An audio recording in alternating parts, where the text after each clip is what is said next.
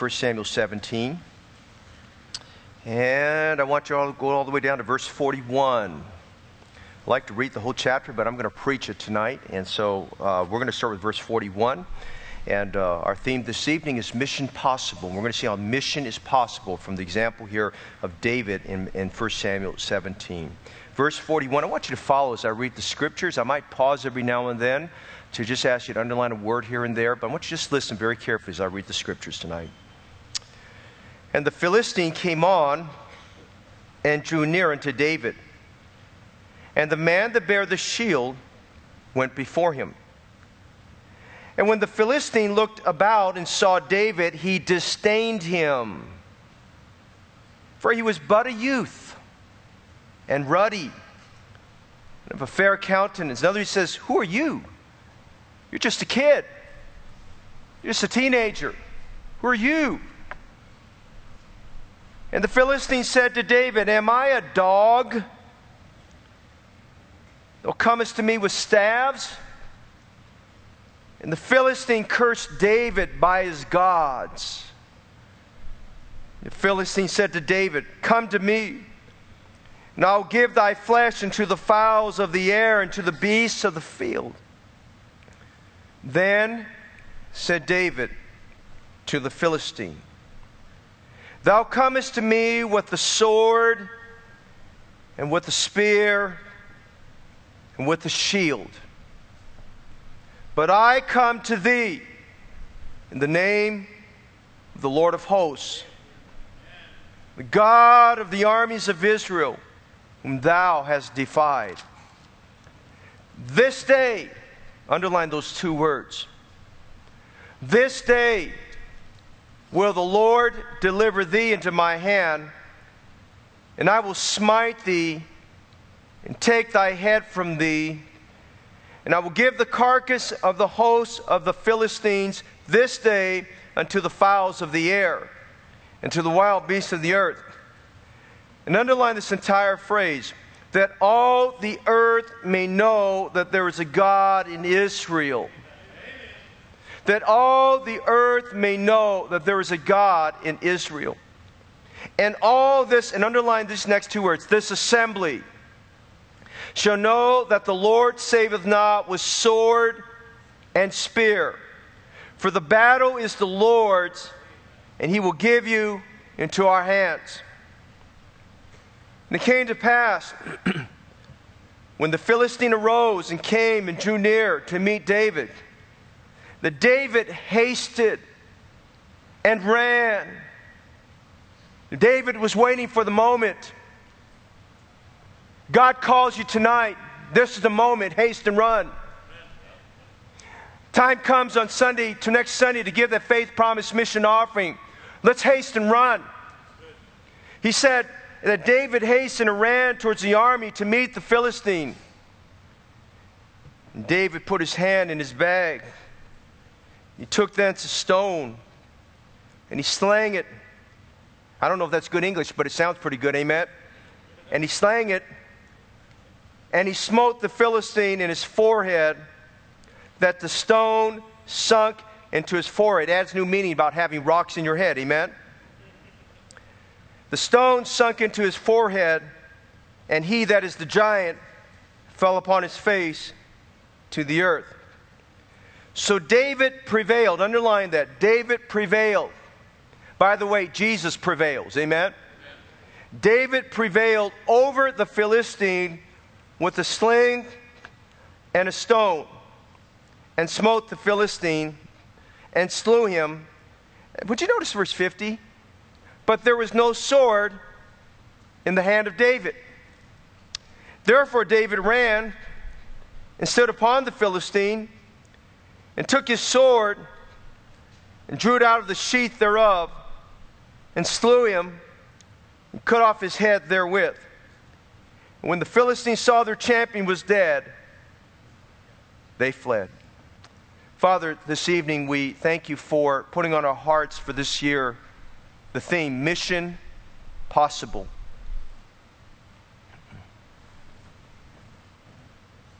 There was an army on that battlefield of the Valley of Elah that represented Israel. that for 40 days said it was not possible until David came. And until David went forward into that valley in an unusual way, in an unusual representation, with unusual weapons, but with a mighty God. And that day, God, you said something in history that has never been repeated again. And Father, we need tonight that you'd work past our unbelief,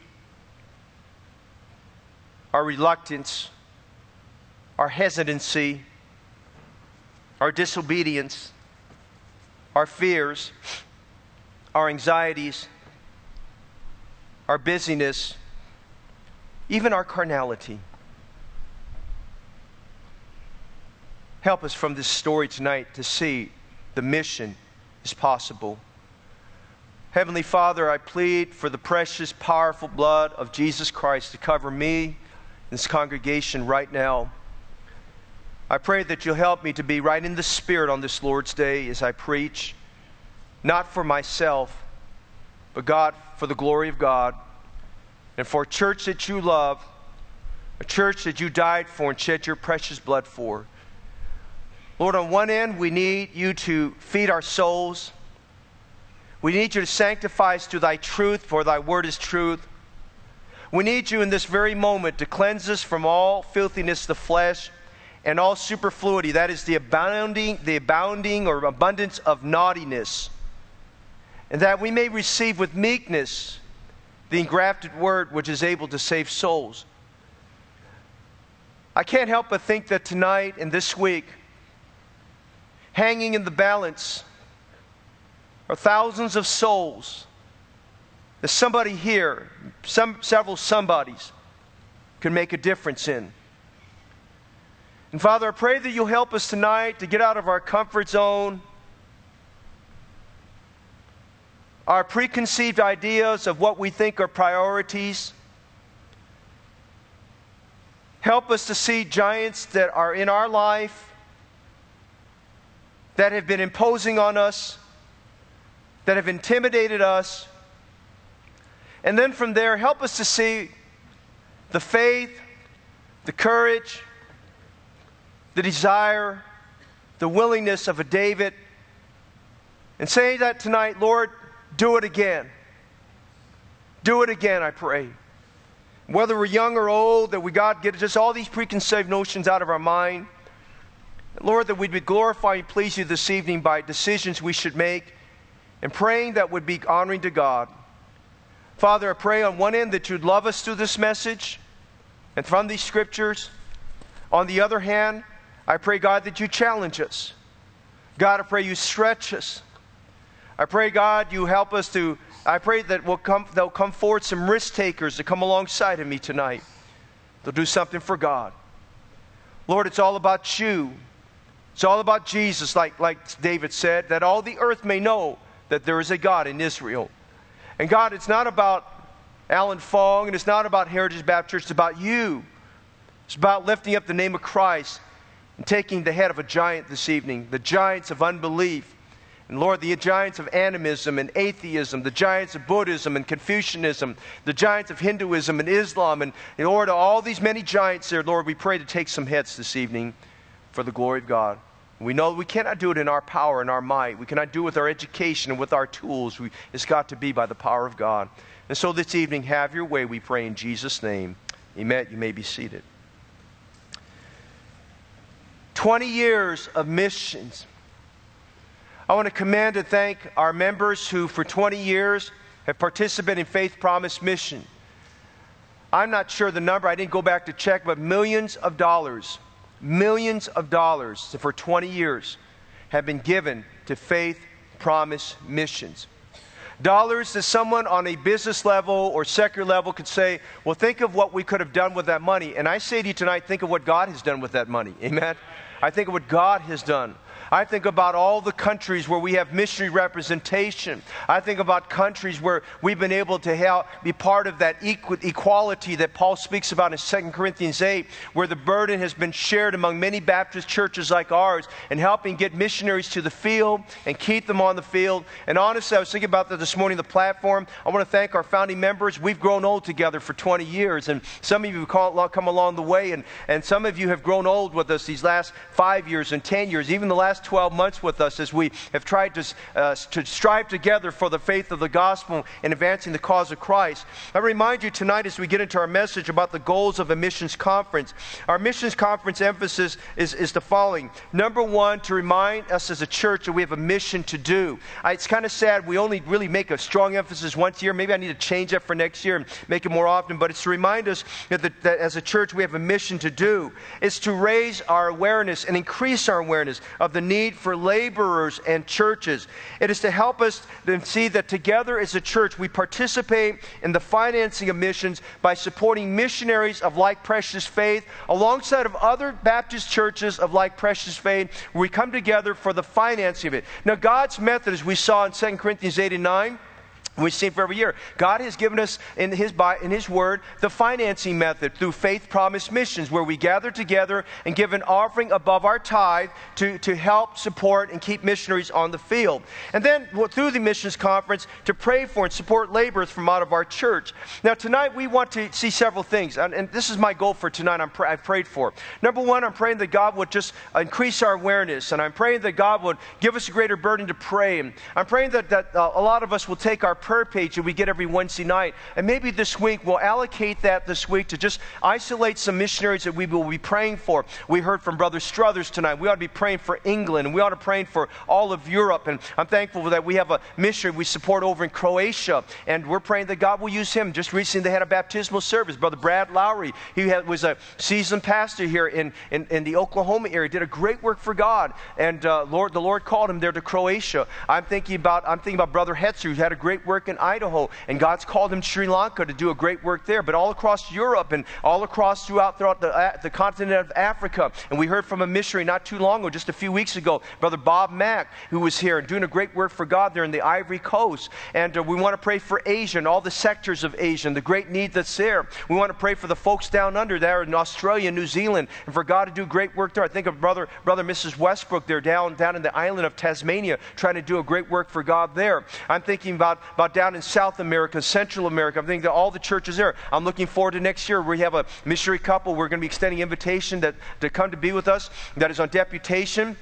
They're raising support to go to the country Peru. They come very highly recommended. They come from a great Sydney church that does a great job in preparing their missionary to get to the field, and we're excited about them coming. I'm excited about a missionary coming from a restricted access country, a veteran missionary we support that is going to thrill our hearts as we think about one of the more difficult areas of the world to go to. That missionary's right there, and he's doing a great work for God to be one of our keynote speakers next year to challenge us for the gospel's sake. And you know, when we think about the world, there's great opportunities for us to do a great work for God. And the sadness is there's a lot of these missionaries that we don't know that are doing a work for God, and a lot of national missionaries that we don't know that are doing a great work for God. So tonight my prayer is to inspire us about that. But my prayer tonight is to inspire everyone here, for couples and singles, that God will inspire us to see our part and our role in missions, and seeing that we can have a vital role tonight. And so this evening we want to take 1 Samuel 17 and see that a mission that many men thought that was impossible, it is a mission that is possible. I want you to see the following tonight. Number one, I want you to see the villain in the story. I want you to see the villain in the story. Now, a villain is the enemy. A villain is someone that's evil. A villain is someone that is an antagonist. A villain is someone that has animosity towards something that's right. And the villain in this story we see is a giant by the name of Goliath. Notice in the first 9 verses of Scripture, I'm going to just go through it really quickly here. We find that the Philistines and Israel were gathered together for a major confrontation. Notice in verse 1, the Philistines gathered together their armies to battle, and there they were gathered together against Israel. Now, they had many confrontations leading up to that. We read about several of them going back there to the book of Judges, and several of them there in the book of 1 Samuel. And now we get to chapter 17, and there's the Philistines on one side, and then there's Israel on the other side, and between them both was this great valley called the Valley of Elah. Now, as we read our Bible here, we know that there was a standoff between the Israelites and the Philistines. Now, you want to make a note, especially for those who are just growing in the faith and trying to understand what this all means. Where you find the Philistines represented here, they represent the world. They represent the world system, which is against us, and the world system that says it can't happen, and the world system which is adversarial to Jesus Christ, and the humanistic thinking, and the world culture there, if you would, the cultural mindset that says that, that these things are not possible. And so we find the world in opposition to the people of God. And so they were on one side, the Philistines, and Israel's on the other side. And then we're introduced here in verse 4 to 8, something very interesting that's not brought up before. We find here, after several battles, that the Philistines had a great champion. He's called a champion. He was a mighty warrior. He was the esteemed champion of all the nation. He was the one that everyone looked up to. He was the great hero of the nation. His name was Goliath, and he was a monster of a man. Goliath, as we read here, the Bible says that he stood, if you would, it says he stood 6 cubits in a span. Now that could be anywhere from 9 feet 6 inches to 9 feet 9 inches tall. No matter how you cut it, that's pretty big, amen? He was a big man. As you consider Goliath and his height, consider the armor that he wore. He had full body armor on. Notice the Bible says that he wore a coat of brass, if you would, a coat of brass that was a coat of mail that he wore. And they said the weight of that coat was 5,000 shekels of brass in verse 5. Now, experts say that could have been anywhere from 125 to as much as 175 pounds. Any way you cut it, that's heavy, right? That's a lot of body armor he had. He had this brass coat of mail that was on. He had a helmet on his head that was very heavy. Then we're told that on his ankles and his legs, protecting his shin area up to his knees, the Bible said he had greaves of brass upon his legs. And he had a target of brass between his shoulders. I mean, he had shoulder covering. I mean, you talk about this guy was decked out. He was decked out in body armor. He was well protected. And then look at his armor. If you look at his weapons, the Bible says he had a staff of a spear that was in his hand that was the size of a weaver's beam. And his spear, the spear had weighed 600 shekels of iron.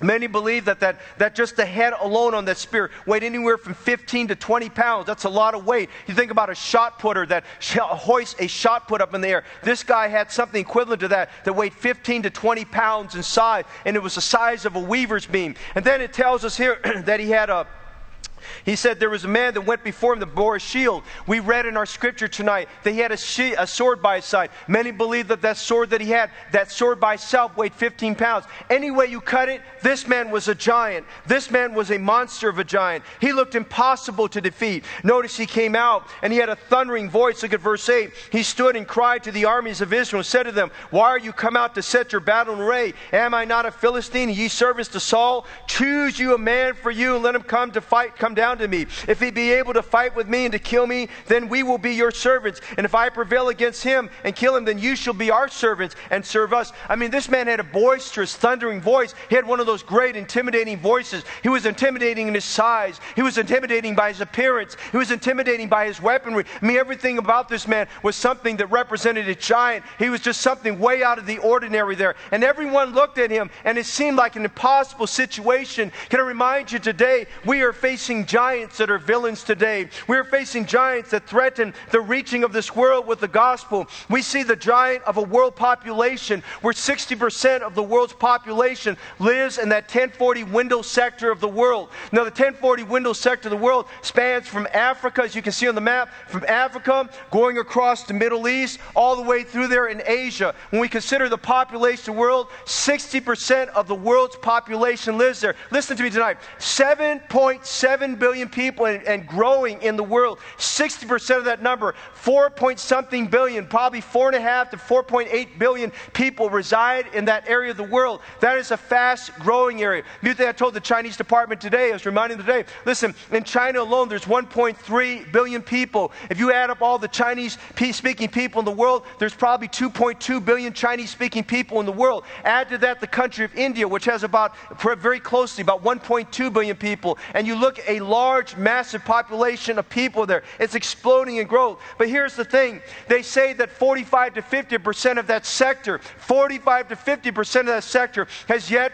to hear the gospel one time. Now, we've heard that over and over again. And many of you have access to the Joshua Project, and you know what I'm talking about there. And the Joshua Project is fairly well done for the most part in giving us an idea of the world's population and an idea of what languages are spoken and what the belief system's there. And we have to understand in that 1040 window of the world, that giant sector of the world, that the main beliefs there are animism and Buddhism and atheism and Islamic beliefs and Hinduism and all of that, and Confucianism and beliefs like that. These people, many of them have yet to hear the gospel of Jesus Christ one time. And when they come, they think of it as a Western religion. They think of it, quote unquote, as a white man's religion. They think of it as an American religion. And they just kind of scoff and they wonder, what can your Jesus do for me? But here's the sad part. Here's the sad part. We have a sector of the world where 60% of the world's population resides there. And over 50% of them have yet to hear the gospel one time. But here's the sad part. About 30-something years ago, we had 100,000 total missionaries in the world. And when I say missionaries, I'm talking about what they would classify as evangelical missionaries. Now let me help you tonight. We are not evangelical. We're fundamental Baptists. Okay, there's a doctrinal distinction there, and we'll tell you about that in a future message as we preach through 1st and 2nd Thessalonians here on Wednesday nights. But they said total evangelical missionaries was about 71%, was about 100,000. Now listen to this now. In 68 years, that number has declined from 100,000 to 29,000. A 71% drop in missionaries.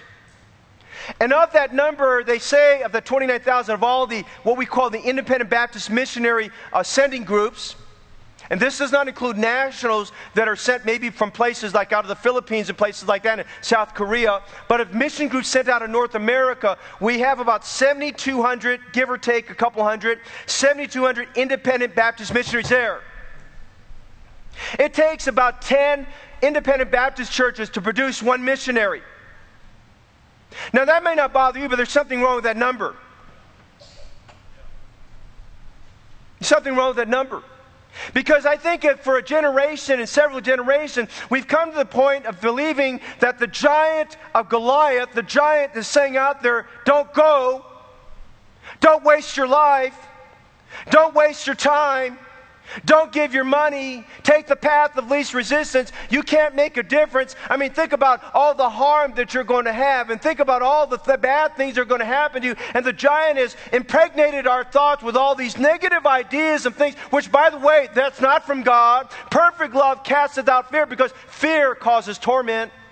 The devil is a tormentor. The devil is the one with the boisterous voice that's telling us it cannot happen. And so we see this villain where there's a huge disproportionate number of missionaries and churches in comparison to the world population. And so now we live in a world environment where technology is moving quickly. And this technology is moving so quickly that we're amazed at all these startup companies and these opportunities, especially here in this area we live in. And so we are mesmerized by getting on board with the technology companies, and we're getting on board with all these wonderful things there, and wondering what benefits will they give me, and what about this? And we're intrigued with all that. But the idea of going to the mission field, the idea of being assimilated into a culture, the idea of learning a language, and the idea of investing our life with a culture of people that we can give our life to invest in giving the gospel, the eternal word of God, the eternal gospel. Heaven and earth shall pass away, but my word shall never pass away, Jesus said. The eternal gospel, which is able to save. So let me tell you tonight, you can invest in every IPO you want. You can invest in every stock you want. You can invest in every real estate investment you can, and you can make oodles upon oodles of money, but none of those are going to bring souls to Jesus Christ tonight. Satan's a villain. The giant of unbelief, the giant of antagonism is saying it can't be done. And even right now tonight, as I'm standing here preaching, Satan is firing those fiery darts of unbelief at you and you and you and me. He's telling some teenager today, don't go, your parents will get upset with you. Don't go, you'll fail on the mission field. Don't go, you can't learn the language. Don't go, you won't be able to raise support. Don't go, single person. Don't go, young couple, because you're going to leave your job. You don't realize what you're going to leave behind. Don't go because you're going to face the opposition of your family. Listen, Satan's firing all those fiery darts at us tonight. We see a villain, but you notice something else that's bothersome. Would you notice verses 11 and 24? we see a villain. Would you notice a void? A void. And you would think at this moment of time, as this giant came out on the first day, Saul, who himself was a pretty tall man, he was the tallest man in all of Israel. From what I read, some believe he could have been as much as 7 feet tall. He was a big man.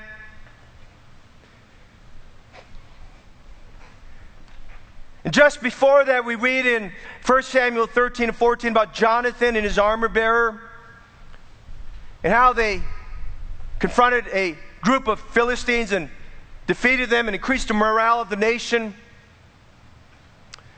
And you would think because Jonathan was there, and Abner was there, and Saul was there, and David's 3 brothers, Eliab, Abinadab, and Shammah were there, and many other men, and perhaps right at that time, perhaps some of David's mighty men that we read about in 2 Samuel 23, perhaps some of those men were in the infantry there with Saul. And this is the Bible's description of how they reacted to the invitation of the giant to come fight with them. Would you notice verse 11? And when Saul and all Israel heard those words of the Philistine, they were dismayed, greatly afraid. Look at verse 24. 40 days later, this is the day that David came down there. And all the men of Israel, when they saw the man, would you notice that when they saw the man, they fled from him and were sore afraid. There was a void. No one would go. They ran and were afraid. They got uneasy as every morning as the sun came up, they knew that giant would come out again. They knew he would keep threatening them.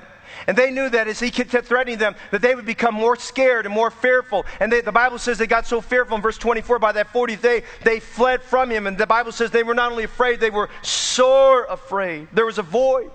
Beloved brother and sister in Christ, we live in an age that's described in Revelation 3, an age of a lukewarm and complacent church age that is not burdened to reach this world with the gospel. We live in an age where young people and young couples are afraid to step out in faith and venture out to see what God can do. There's a void of faith. There's a void of commitment. There's a void of a pioneering spirit. There's a void of people desiring and wondering, can God do something for me? There's a void of prayer warriors praying for laborers for the harvest. There's a void of men answering the call to go and preach the gospel. I'm just saying tonight, there's a void. There was not one man in Israel that could say they could get it done. Every man inside their own little tent, and every man there as they got in their little pup tent there, and every man there as they were on their one side of their mountain, they were saying, it's not possible. Nobody can beat that giant. And if you go out and defeat that giant, if you're the one to volunteer to go, do you realize you'll put the whole nation at risk? Do you realize if you lose in that battle, you'll put the nation at risk, and all of us will become servants to the Philistines? Not one man was willing to go. Listen, it's easier to spread fear than it is to spread faith.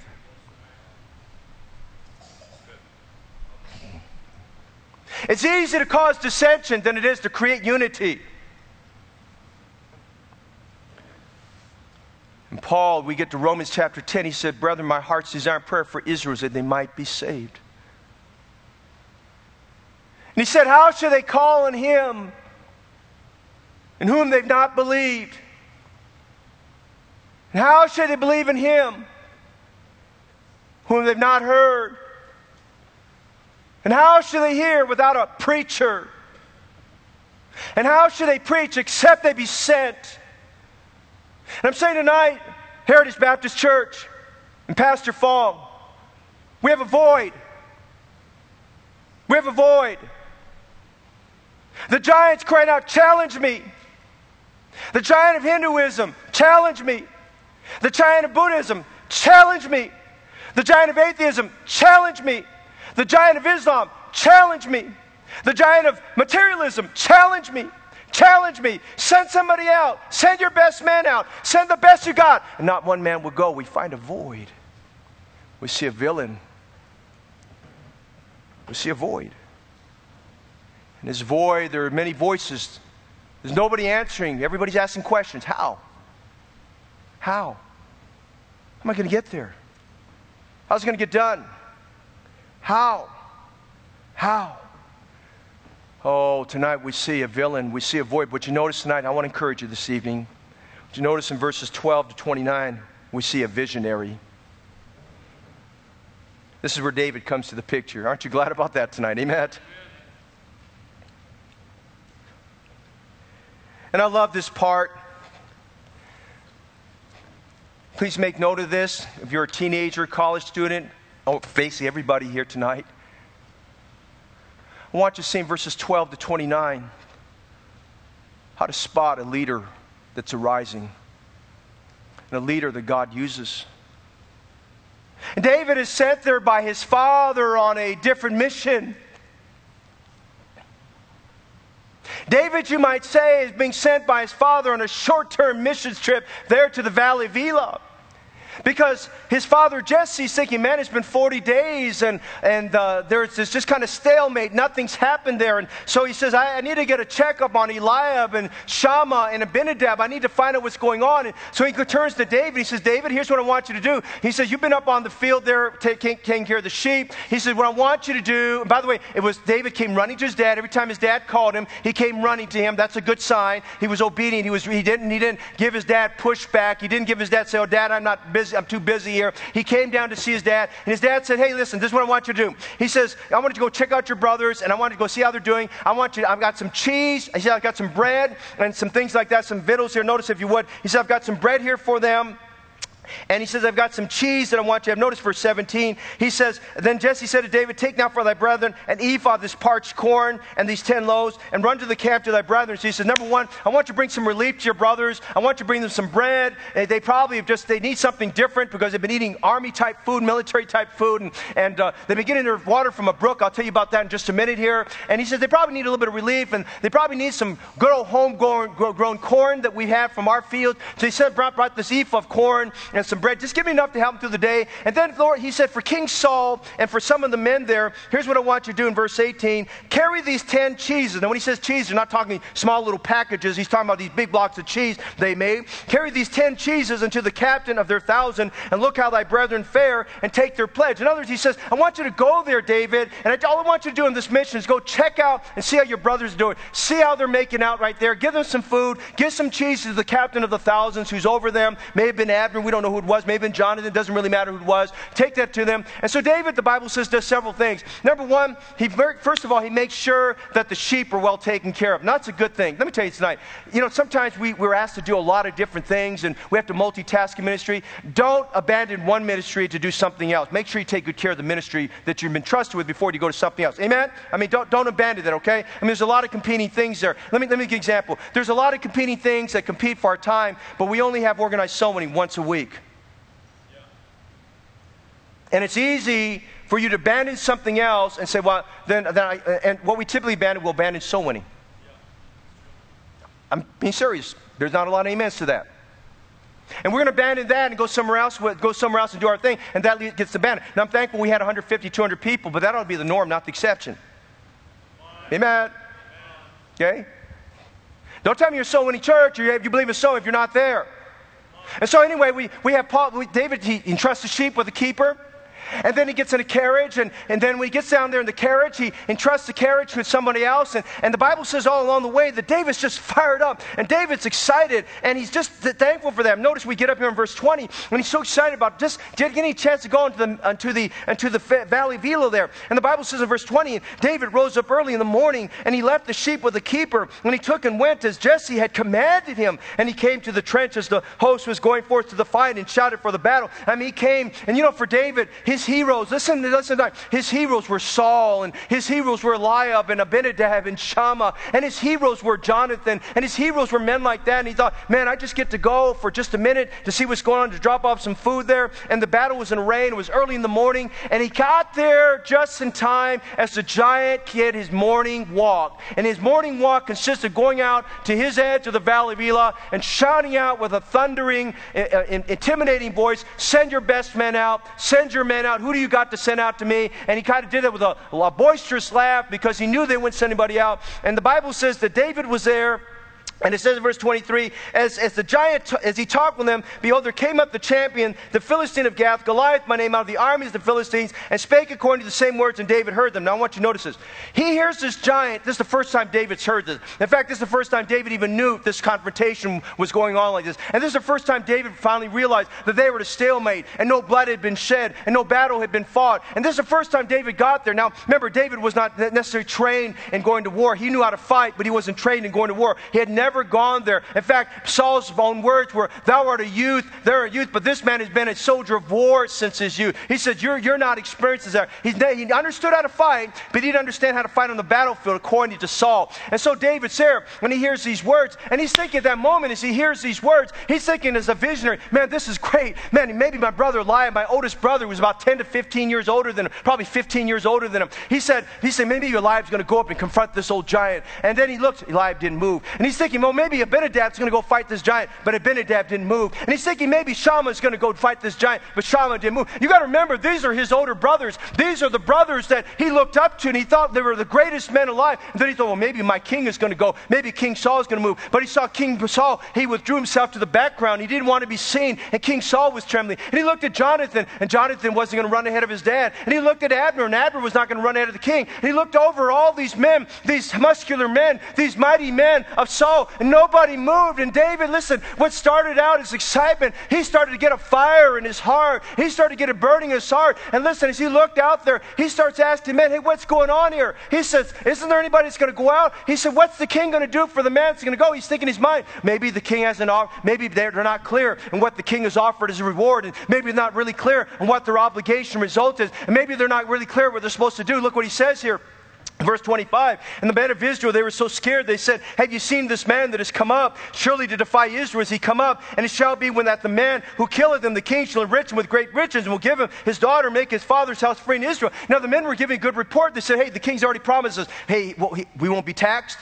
If we win this battle, if you go out and fight this giant, you won't be taxed. You get the king's daughter as your wife. You'll get the favor of the king. You'll be part of the family there. He says, you'll get great riches. He says, it's all set up there. And David's hearing this. He's thinking, man, that's all great stuff, but nobody's going. But then those men said, have you seen this man? Nobody wants to go. And so David asked in verse 26, he said, what shall be done to the man that killeth this Philistine and taketh away his reproach from Israel? He said, what shall be done to the man that does this? He says, is everybody going to go? Where is this all at? And you can watch David, the fire is growing inside of his heart, and he's getting a vision of what God can do. I mean, he's surveying the scene. As we get to the later verses, I want you to understand this. He's been surveying this giant. He's been watching. He's looking. He knew exactly where the vulnerable spot was on this giant. You see, visionaries are looking for opportunities, and visionaries look for weak spots, and visionaries look to where to defeat the enemy, and visionaries are already thinking the next step ahead, what they've got to do. When David was a visionary, he was a leader in the making. He started getting a vision what God could do in that valley of Elah. He started getting a vision about taking that giant's head off. He started getting a vision about where he would get his stones from. He saw a brook over there, and I'll tell you about the brook in a minute. He saw that brook over there, and he saw this flowing brook where the men got their water and they drank from. And he saw all of these things, and he's getting a vision in his heart what God can do. Hey, listen, tonight, it's not enough that I bring 5 missionaries here, and we spend thousands of dollars to bring these missionaries here. It is not enough that I ask you to pledge and participate in Faith Promise Mission, and that you give $700,000 to the glory of God. That's all great stuff, but it's not enough that we do that. I'm asking tonight, I'm asking this week going forward, that we get a vision for the world. We get a vision for the continent. We get a vision for people groups that we know nothing about. We get a vision to get out of our comfort zone and to learn a language that we don't know. We get a vision to see what God can do through somebody wholly committed to Him for His glory.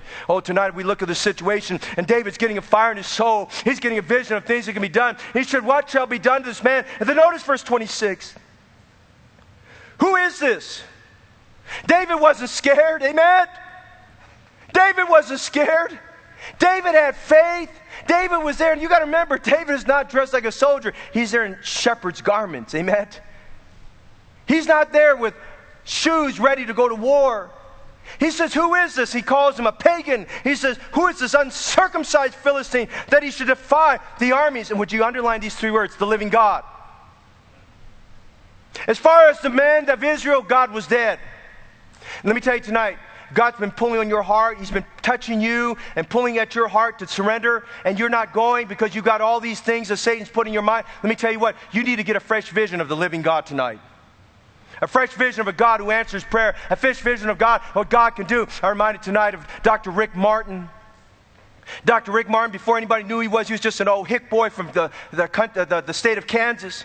And Dr. Rick Martin went to one of our leading Bible colleges back in the 70s, a college where the pulpit was hot and the preaching was hot. And so when he was made an emphasis there, and those days, those men learned how to win souls. They learned how to build churches. They learned how to reach people for Christ. And he went up there, and in his shy little way, Dr. Rick Martin was way up in the balcony there, the First Baptist Church of Hammond. He was there for chapel, and a missionary who was sick to his body, cancer had eaten this missionary's body down to nothing. This missionary got up and he preached a message. I sat where they sat.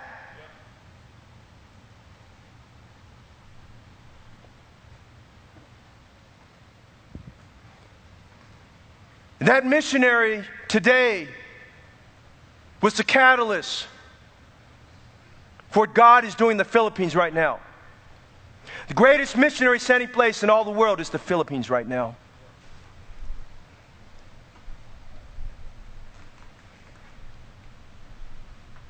When I go to the Philippines, I can't help the moment I get on that Filipino soil until I leave to weep and to cry over the passion, the love my Filipino brothers and sisters have for the world. The sacrifices, what they give up. The preachers from over there that just on fire for God. And we support some of them. June Coronel was in Zanzibar. Javier Garcia, who's in Vietnam.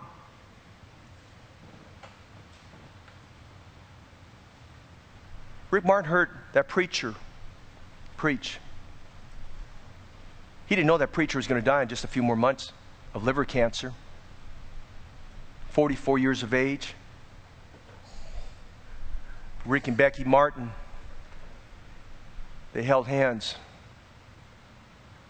Made the long walk from the balcony. This is the old balcony. All the way down the stairs. The first floor. Made the way to the altar. Said, God, if you use us, we'll go. We'll go.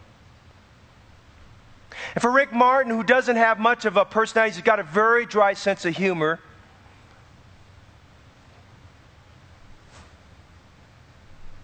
But I have to tell you, if you ask me to tell you the 10 hardest working men in the world, he's got to be right at the top of the list. I don't think Rick Martin weighs probably more than 95 to 100 pounds dripping wet.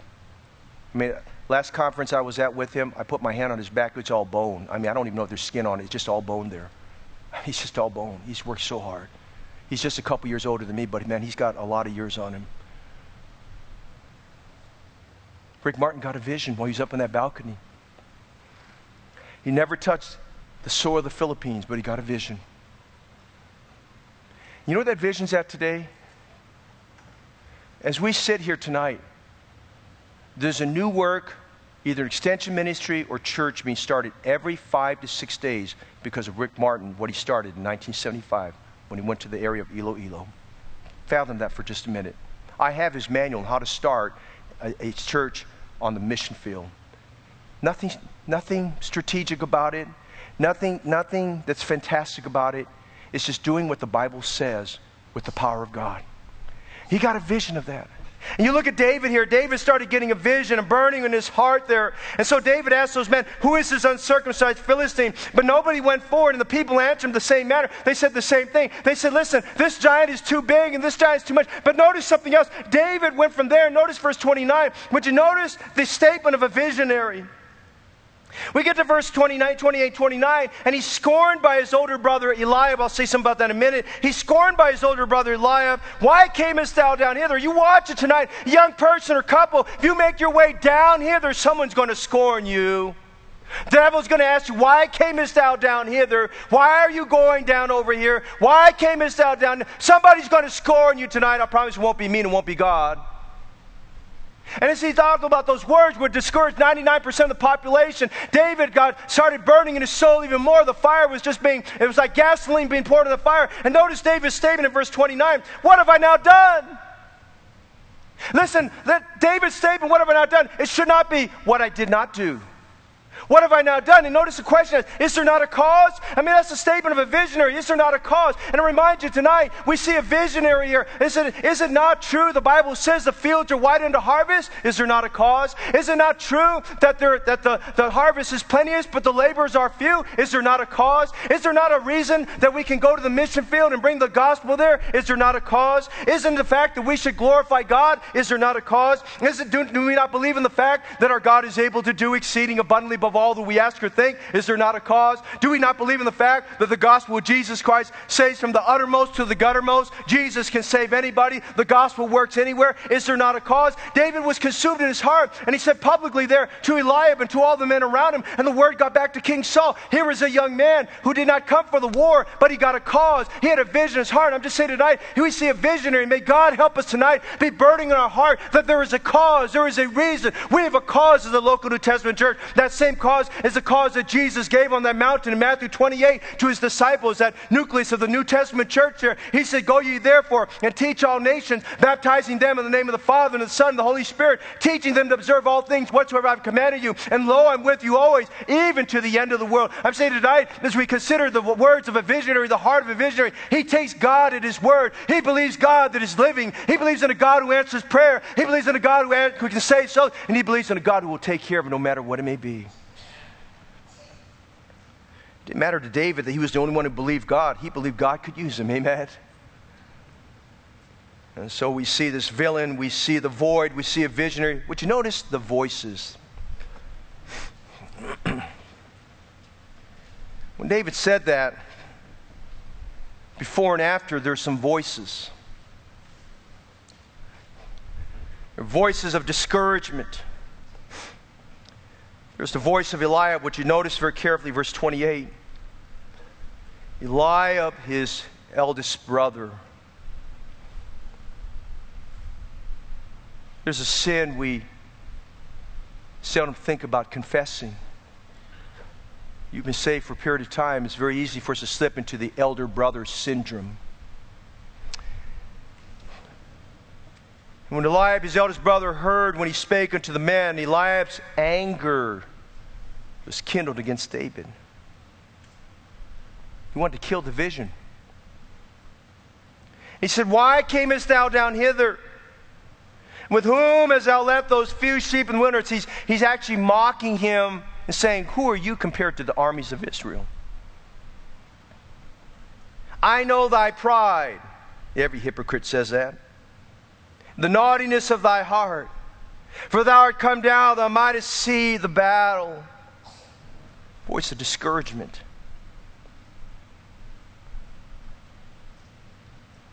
You can't go. Who are you? What are you doing here? Listen to me tonight. Families. Don't be Eliab if God calls your children. Don't be an Eliab if God calls your children. And maybe some of you are older Christians who would say to a young person, who are you? You have nothing to offer. Don't be an Eliab. Don't be an Eliab. We hear the voice of Eliab, but notice we hear the voice of King Saul. Look at verse 33. Then Saul said to David, thou art not able to go against this Philistine to fight with him. It's a voice of discouragement. Thou art but a youth. You know, that's what we say as parents. We say, you know, you're just a kid. You're just a youth. You don't have any experience. You don't have any wisdom. God knows they don't have any wisdom. Amen? You're just making another wild decision like you've done many times before. You're just a youth. You have no experience. You got no money. You can't talk. You can't speak. You can't do things. You mess things up. You fumble over yourself. You're clumsy. You have this problem, that problem. You don't have this. You're just but a youth. But look at this man. He's but a man of war from his youth. Hey, listen. You listen to those voices of discouragement. They're not looking with the eye of faith. They're looking through the eye of the flesh. I wonder what voices of discouragement are keeping us from participating in Faith Promise missions.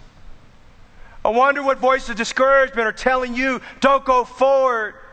I wonder what voice of discouragement are trying to tell you, don't go to the mission field. I wonder what voice of discouragement are trying to tell some man who God has put the urge to preach inside you, but you're not preaching the Word of God. He's telling you, don't go because you're going to, look at what you're going to lose. Let me tell you tonight, think of what you can gain when you serve Jesus Christ.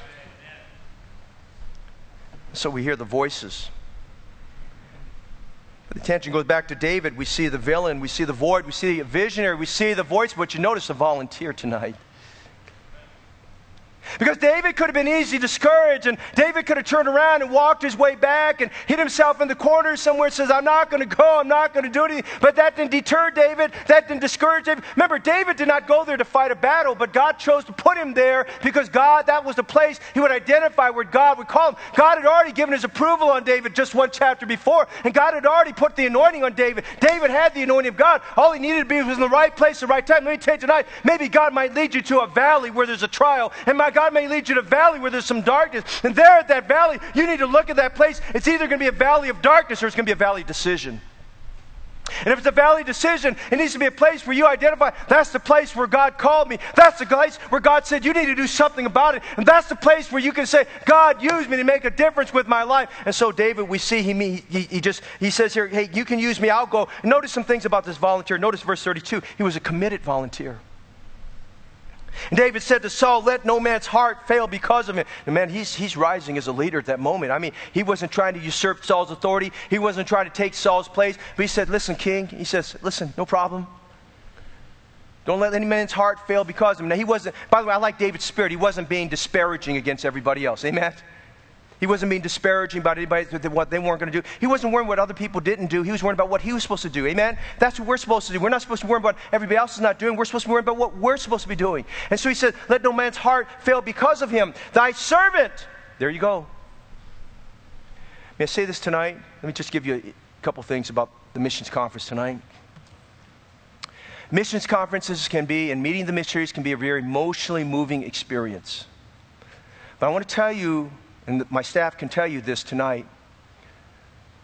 In my orientation time with all the missionaries, I have certain rules I put with them. And I'm not being controlling, but I know something you don't know. And I'll tell the missionaries things like this. Now, missionaries, we love you. And we're going to give you a good offering. And if we get more, we're going to give you more. But I do not want you taking money from our members. First of all, you don't know the missionary as a member. You might be moved, so I want to give them some money. Don't cut your own side deals with the missionaries. If you're going to have any giving, do it to the local church. Do it to the local church. Giving is to the local church. Number one, I'm trying to protect you in case one of the missionaries there happens to be dishonest. I don't think any of these people are. I think we've done a good job vetting them. But you know what? The heart is deceitfully wicked. Amen? You don't know. And I've been to places. And let me tell you this. I've been in conferences. And I preach for other preachers, even on the mission field. Where a member will give me money, will give me something there. And you know what the first thing I do ethically as a pastor? I go up to that pastor and say, Pastor, I need you to know they gave this to me. I give them the money. Oh, they gave me this gift. What do you want me to do? Do you want me to give it back to them, or do you want it? What do you want? And 9 times out of 10, the missionary said, keep the gift. But most of the time they give me the money, I give it right back to the missionary. I give it right back to the pastor. Because I don't want to be accused of taking money from their members. And number two, if you're not a tithing member, you shouldn't be giving your tithing money to that missionary. Your tithe needs to belong to the local New Testament church. Amen. Okay? You deacons better say amen to that too. Amen. Okay? I'm trying to protect you. So, well, you're controlling. No, I don't want to get blindsided. I've had enough of those. And I don't want missionaries sending you their emails separately and stuff like that so that they can kind of go on the side there and they know how to work it. They know how to work it. You'd be surprised as a pastor of a church what I find out from missionaries just on the side there. And I instruct those missionaries, and if you have a problem with that, I said, and I find out you did something that went outside of us, I will send you back home. We've already paid you for your plane ticket. I will send you back home. You ask my staff. I always tell them that in the meeting. Did I say that, Brother AJ? Ask Brother Dan. Brother Justin, I say that every time at those meetings there, okay? And I'm straight up with these. I'll get them one-on-one. I don't care if they're bigger than me. I'll tell them one-on-one, this is God's local church. I'm not going to have you take advantage of our church. Some of them know how to do that. There are guys that do that. They're professional mercenaries that know how to do those kind of things. And I don't want you getting taken advantage of there. So please understand, we want to encourage them to go to the local church. I want them to be ethical. And when I went to the Philippines, my last spiritual leadership conference, I did a session. Brother Justin was in there. I did a session. We had 200 preachers in there about learning how to be ethical. Listen, I could have given an invitation at the time, and all those preachers would have been down at the front because a lot of them were doing things that were unethical. I'm just saying tonight, we're trying to keep this thing ethical and right there. So let me tell you tonight, David was committed. Notice what he says here. Thy servant, let no man's heart fail because of him. Thy servant will go. He says, hey, I'll go. But I'm your servant. I'll go in your name. I'll go on your behalf. I'll go for the Lord. I'll go and fight with him. He was committed. He said, look, I'll go. And the first thing you need to have, if you're going to go for God, you better be a servant's heart. Listen, if you don't have a servant's heart now, you're not going to have a servant's heart on the mission field. You got to be committed. Notice something else. He was a committed volunteer, but very quickly, notice he was a credible volunteer. Listen, Saul looked at him. He says, man, you need some body armor, man, and you need an AK-47, amen? Their version of AK-47 was a sword and a spear there, right, amen? And he says, you need a Glock 40 millimeter here. You need one of these type of things there. No, he looked at David, and he said, look, wear my armor. That's pretty pitiful. He said, wear my armor. Hey, Saul, wear your own armor and go to the battlefield, amen?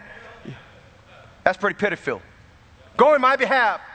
But Saul was glad to relinquish his armor and put it on David there. And he gave it to David. And notice what it says here. He says, David, why don't you go there? Now, before that all happened, look what David's words in verses 32 to 37. David, he says, son, you can't go. Look at you. He said, let no man's heart fail. He said, look, I'll tell you why I'm credible. I'll tell you why you can trust me. He says, number one, I'm a shepherd. When I was on the backfield there, look what he says here. He said, let no man's fail him. He said, let no man's heart fail him. Verse 34, when thy servant kept his father's sheep, there came a lion and a bear. And I don't know if they came the same time or they're separate incidences. I like to believe they were separate incidents. And they said they came out and they took a lamb out of the flock. Now, he got caught. He was blindsided. A lion came in, grabbed one of his flock. A bear came in another day and grabbed one of his flock. And David said, you know what? I chased after them in verse 35. Nobody was watching except for God. But David's story was very compelling and very credible because David described as someone who actually confronted a lion and actually confronted a bear. And I went out after him and I smote him and delivered it out of his mouth. And when he arose against me, I caught him by his beard and smote him and slew him. And thy servants slew both the lion and the bear. You know what he's saying there? Listen. I've fought battles like this before. I fought with foes bigger than me. I can tell you, I've gotten it done. He says, if this uncircumcised Philistine thinks he's anything equal to a bear or lion, I'll take on him. Let me tell you this tonight. If you're not winning souls here, you're not going to win souls on the mission field. If you're not burdened with the same burden here, you're not going to get burdened over there. You can talk about all these other things you want to do and all these other strategies, things like that. If you're not burdened here and you don't have the power of God here, you're not going to get it over there. And so David was saying here, listen, I fought the lions, I fought the bears back on the battlefield there. I've got it done. Listen, if you want to find if I'm credible, look at these scars on me. Listen, he said, King, I grabbed that lion by the beard. And he said, I grabbed that bear by the beard, whatever he could get. And he turned and I smote him and I killed him. And he said, if I could take the lion and bear, God will give me this Philistine. Listen, he had credibility there. Notice something else here. He was a credible volunteer, but notice something else. He was a confident volunteer. Look at verse 37. Now, he didn't take credit for it. This is important. Now, listen to me tonight. What a great, humble servant he was. He didn't take credit for any of the victories. Don't you take credit for what God's doing. Don't you take credit for what God's doing.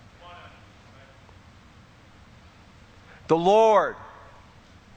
That's our church, is it not? That's our ministries, is it not? The Lord.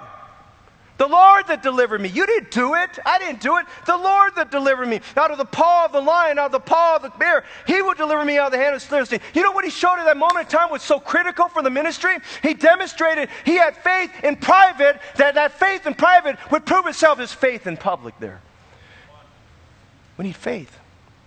And that's why we have Faith Promise Missions, and that's why we have Missions Conference to build our faith, and that's why we have building programs, and that's why we stretch our church a little bit more with evangelistic emphasis so we can build our faith. And David had faith in God. He only wanted Saul to realize, I have faith in God. God's proven himself faithful to me. And I know God will take care of me. I know God's going to win this battle. The battle's not mine. The battle's the Lord's. But notice something else. He had keenness as a volunteer. So Saul said, okay, you sound pretty credible. Looks like you got faith. Look at verse 38. So Saul armed David with his armor and put a helmet of brass upon his head. He armed him with a coat of mail. You know what Saul did? He stripped himself of all of his armor and put it on David. That's pretty pitiful to me, okay? Here, you can wear this. Hey, older people, don't have a vicarious sending of your young people or your kids. Don't get them to do what you should be doing. Amen? Be the volunteer you're supposed to be. And so he puts on David, and David starts going like this. This is for a 7-foot man. I'm barely 6 feet tall. I'm not dancing, so don't bear in mind, okay? You know what he did? He took it off. I want you to see a statement here. Look what his statement is. And David said in verse 39, I cannot go with these. You underline that. I cannot go with these. And look at the next statement. For I have not proved them. Listen to me tonight. Look up here. The devil, the giants of this world want you to think that education will win the world to Christ. Education will not win the world to Christ. The world will want you, the giant of materialism will get you to think, if I have all this money, we can win the world to Christ. God doesn't need our money. He owns the cattle on 1,000 hills. The silver is mine, the gold is mine, saith the Lord. Listen, you can give all your money you want, but thank God for it. But I'm going to tell you tonight, that is not a subject. David said, I cannot go with these, for I have not proved them. Hey, listen, education is not proven. Materialism is not proven. All those things are not proven. What's proven is faith in God, and the power of God will get the job done. Amen? Then he does something that blows my mind in verse 40. Would you notice this? I'm saying he had keenness as a volunteer. He was a shepherd. Shepherds brought staves wherever they went because they knew never leave home without it. Amen? His staff probably in his left hand. And would you notice verse 40? He chose him 5 smooth stones out of the brook. Look up here. Listen. Was he not near a mountain? Right? Didn't we see the first 3 verses? And were not the Philistines by a mountain? Weren't there plenty of rocks there? Were there not? And David had been sizing up the whole area. He'd been looking at this situation, been studying it. And he saw this brook, this small flowing stream of water, which most likely sustained those Israelites for 40 days on that field, because they would have ran out of water if they brought their water. They got their sustenance from that flowing brook. They got refreshed from that brook. And David went to the brook and he looked at it and he says, you know what? This water's been flowing through a little bit. It's taken some of the edges off these stones. And the Bible says he chose 5 smooth stones. Now the Bible makes no mistakes. Every word of God is pure. And he went to the brook and he drew from that brook. Notice this. He drew from the brook 5 smooth stones. One at a time he put in his shepherd's sling. One at a time he put in his shepherd's sling. He drew 5 smooth stones. He knew perfectly what God wanted him to draw. He knew exactly what to have. Let me remind you tonight, the brook is a picture of Jesus Christ. If you're going to get your weapons, you're not going to get it from an institution. You're not going to get it from some university. You're not going to get it from some elite personality. You've got to get everything you need to go to battle and serve the Lord. You've got to get it out of Jesus Christ. Amen? He went to the brook that never runs dry. He went to the brook which is living water. Jesus said, drink of me and you'll never thirst again. He that drinketh out of me, he said, out of his belly shall flow rivers of living water. Listen, if I'm going to get something, I better get it from Jesus Christ. Amen. If I'm going to get a sermon, I better get it out of Jesus Christ. I better get it out of that flowing brook. If I'm going to get the power of God, I better get it out of that flowing brook. If I'm going to get something to feed the people of God, I've got to get it out of that flowing brook. I'm telling you tonight, what some of us need to do, we need to find that flowing brook of the Word of God, and we got to immerse ourselves in that book, and in that book we draw from the brook and get the water out of it that never runs dry and say, God, give me what I need for the people there. And then he got 5 smooth stones, and each one of those stones are significant because they represent a weapon that we need to have. Listen, it's the weapon of the Word of God. It's a weapon of prayer, the weapon of the power of the Holy Spirit, the weapon of faith, and I like this 5th one. It's the weapon of the local New Testament church. And by the way, did you ever notice in the story he only threw 1 stone? Did you ever notice that? You know why? In fact, did he look at the stones to see if they were numbered or if they were colored? No. They were all the same. Why? Because any one of those weapons can defeat the giant. You want to defeat the giant? The church, the Word of God, prayer, faith, the anointing of God. I mean, on and on, the power of God. I mean, every one of those. And so he drew from that brook and he got what he needed there. Finally, tonight, 2 more things. Would you notice the victory? So now he's going to have the confrontation. We're almost done. David's going to take it to the giant. The giant's angry that he would dare exercise faith. The giant's angry after 40 days. Somebody would come forward, but it was the worst looking young man, the worst looking person on the whole field. It was the weakest looking person. It was a youth. It was not a man of war. And the Bible says he cursed. Let me tell you tonight, if you make a decision for God to be in faith promise, and you make a decision for God to serve on the mission field, you make a promise to God, you're going to do something, the devil's going to curse you too. And David ran out and he says to the giant, you're going down, son. Amen. You're going down today. He said, you're going down today, and all the earth, in verse 46, will know that there's a God in Israel. He says, you come out to me with your sword and your spear and your body armor, but I come to you in the name of the living God. Let me tell you tonight, you may not have everything somebody else has, and you may not have the buildings that they're going to have, and you may not have the money they have, and you may not have the intellect they got, but if you've got God, you've got everything you need to win the battle there tonight. So look at verses 49 to 50. We've got to move fast. They run out there and listen. This is the moment David's been waiting for. Man, he sees the giant there, and the giant's he's just, making his way over there like this. And David says, man, you can walk like that. And the Bible says David ran to him. David ran there hastily. He says, I can't wait to get to the field. I can't wait to get in that valley. And as David did so, watch this. David's going inside there, and he reaches inside his sling, and he pulls out a stone, and he wraps it up in his sling, and he goes, and God guides that projectile, and at the only vulnerable spot, and he knew where that spot was. He'd been sizing that giant along the way. The only vulnerable spot was right there on that forehead. And the Bible says, look at verses 49 to 50. It says, and David put his hand in his bag, and he took thence a stone, and he slang it, and he smote the Philistine in his forehead, and the stone sunk into his forehead. It penetrated his thick skull. It hit him in the one vulnerable spot he had, and he fell upon his face to the earth. The Bible says, and David prevailed over the giant. Hey, mission possible. Amen? Everybody said for 40 days, an entire nation said it was impossible. David said it's possible. And I'm going to tell you tonight, I don't care what your forefathers have said. I don't care what the person next to you said. I don't care what your father said. I don't care what your mother said. I don't care what your brother said, your sister said. I don't care what your best friend says. It's still possible to win souls to Christ. And it's still possible to win the mission field. And it's still possible you can go out and serve God. And it's still possible you can participate in Faith Promise missions. And then notice something else. David told this giant in verse 46, I will smite thee and take thy head from thee. And then we read in verse 50, he prevailed over the Philistine with a sling, with a stone, and he smote the Philistine and slew him. He killed him. But the Bible wanted to see something here. But there was no sword in the hand of David. Now God wants to see something tonight, okay? God is telling you and me this. Don't be concerned with what you don't have. Use what God has already given to you. The weapons of our warfare are not carnal, but mighty through God to the pulling down of strongholds.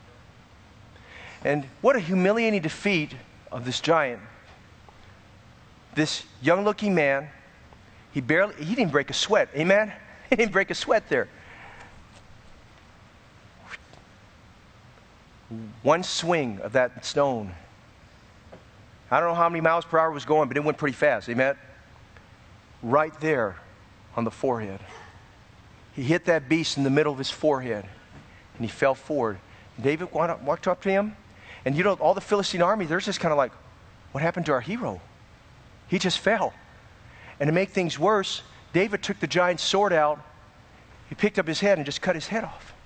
Later on, we read later on in 1 Samuel, when David was running from Saul, the high priest told him, hey, you looking for a weapon? I've got the sword of Goliath here. And you know what David said? I'll take that. There's none like it. He says, I remember that sword. I remember holding that sword. I remember cutting the head of the giant. And you know what he was saying weeks later, months later? He says, the same God that used that sword to help me cut off the head of the giant, he'll help me kill a few more giants along the way there too. He took the head of the giant off there and he held it. And then notice, if you would tonight, he got the victory. And now, the center of attention is not just on David. The center of attention is now on the entire nation of Israel. Would you notice as we close tonight, the verdict? The men of Israel were paralyzed. They did not move. They would not advance. David did not criticize them. David did not disparage them. David said, I will go. When David did, would you notice verse 51? Therefore David ran and took upon the Philistine, took his sword and drew it out. He cut the head of the Philistine off. The Bible says the Philistines saw their champion was dead and they fled. Then notice verse 52. Notice what David's volunteerism and his vision did for the rest of the nation. And the men of Israel and of Judah arose. You know what? It came to a point.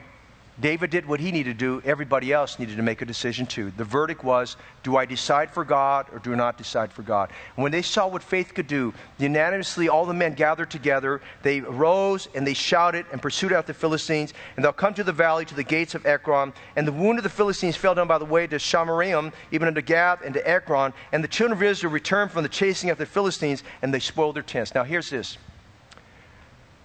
The men of Israel had to make a decision.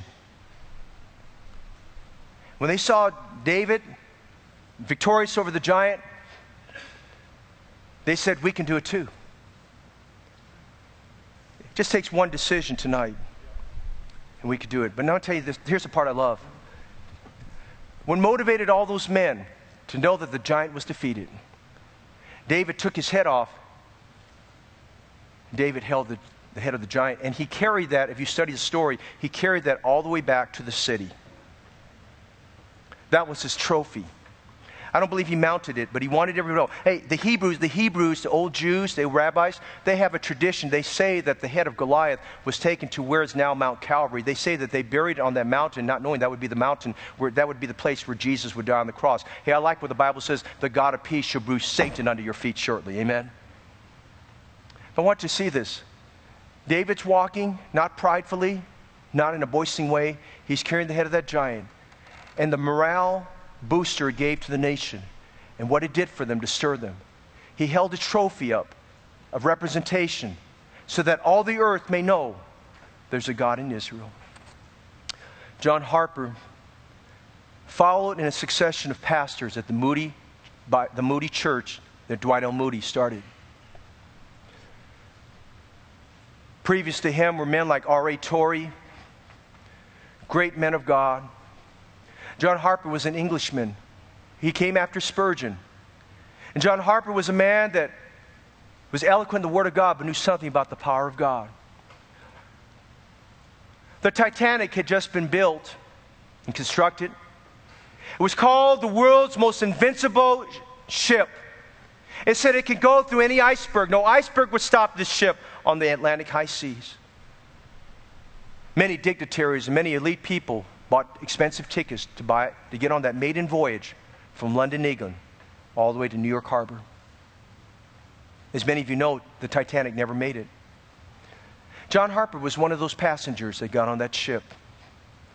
He got on there with his little child, his little daughter, hoping to make their way there, and later on that his wife and the other children would join him. The Titanic hit that iceberg. The hull was ruptured. Water was pouring in. Many of you know, if you studied about the Titanic, as it tipped upwards, it actually broke in half. John Harper got his daughter onto one of the rescue boats, one of the boats that they got off there. And John Harper said, honey, I'll see you in heaven. His daughter didn't want to hear that, but that's all he could do. Passengers fell in the water. Those icy cold, frigid Atlantic waters. One of them was John Harper. Several years after the sinking of Titanic, a man told this story. He was one of the survivors. He said he was holding on to a piece of wood, going up and down those frigid cold waters, wondering if he was going to die. And he was on those waters. A man bumped into him. The man said, sir, are you saved? He said, no, sir, I'm not. I'm John Harper. Believe on the Lord Jesus Christ, and thou shalt be saved. And the current was so strong at the time, just a wave just kind of swept John Harper away. The man thought nothing of the words because all he was thinking about was survival. He just wanted to get out of those cold, frigid Atlantic waters that he was in. And then not long after that, there was a bump again on that man. And the bump that came from John Harper, and he turned around, they recognized it. He said, sir, did you believe on Jesus yet? Did you get saved yet? He said, no, sir, I haven't. He said, sir, believe on the Lord Jesus Christ, and thou shalt be saved. And then somehow a wave separated the two of them. Not long after that wave separated again, John Harper was just bobbing up and down the water. He bumped into that man again, and for the third and final time, he bumped that man. He said, "Sir," he said, "are you saved?" He said, "Not yet." He said, "Sir, I may go down at any moment. Believe on the Lord Jesus Christ, and thou shalt be saved." That's the last time the man ever saw John Harper. Several years later, that man was telling this story. He was one of the few survivors to tell a story like that. They said, "What did you do?" He said, "I'm John Harper's last convert. I'm John Harper's last convert." Just like David held up the trophy of the giant's head that he slew, John Harper did not die in vain. And I'm going to tell you tonight as I close, living for Jesus, winning souls, surrendering to the mission field, being a preacher is not in vain. It's not in vain. Some of us tonight need to get the sword of the Word. Take off the head of a giant. Hold that giant's head up. May it be said of some of us in heaven one day that someone's going to say, standing before God, "I'm Alan Fong's last convert. I'm Justin Fong's last convert. Denny Kwan's last convert." May it be said one day that you won enough souls to Christ that people will be glad that they're in heaven because of your influence.